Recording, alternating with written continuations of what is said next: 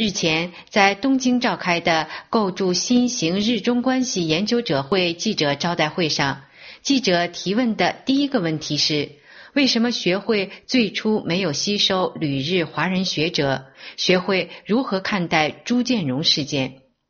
出席记者招待会的研究者会代表干事、早稻田大学名誉教授毛里和子说，他与朱建荣的交往已经多年，被他视为小弟弟的朱建荣突然在上海失踪，令他极为震惊。他还说，研究者会之所以当初没有邀请旅日华人学者参加，也是受到了朱建荣事件的影响。他说，今回最初に中国人研究者を最初に呼びかけなかった一つの理由はですね、主権営事件があったということなんですね。つまり在日の中国人研究者に置かれた政治的状況というのは、やっぱり我々が考えるほど単純ではない。他说，学会当初没有邀请旅日华人学者加入的理由之一，也是因为朱建荣事件。我们感觉到旅日华人学者的政治处境没有我们想象的那么单纯，他们肩负着中国的国情，肩负着中日两国的利益，他们的处境艰难。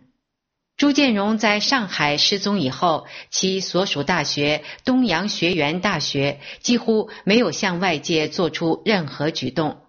该校广报部部长香川彻人接受美国之音电话采访时解释说，这是因为朱建荣家属担心任何一个举动都可能给朱建荣带来不利。学校目前唯一能做的就是静观事态的发展。香川部长表示，大学最想对朱建荣说的是，希望他早日平安返校。他说，大学としては今まで長年貢献していただいている先生でございますから、とにかく一日も早くお戻りいただきたいと、それだけですね。他说，朱建荣是为大学做出贡献的人，我们期望他早日平安返回学校，重新拿起教鞭。朱建荣出生于中国上海市，毕业于华东师范大学。1986年来到日本，92年在日本学习院大学获得政治学博士学位。1996年就任日本东洋学园大学教授。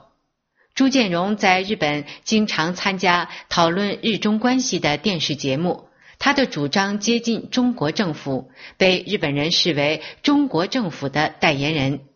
今年7月17号，朱建荣返回上海以后就失去所有的联系，直到今天。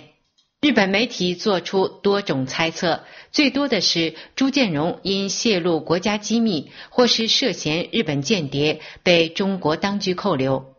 中国外交部发言人洪磊在例行记者招待会上称，中国是法治国家，保护中国公民合法权益，公民也必须遵守法规。这一发言间接证实了朱建荣被中国当局扣留的猜测。美国之音特约记者小玉东京报道。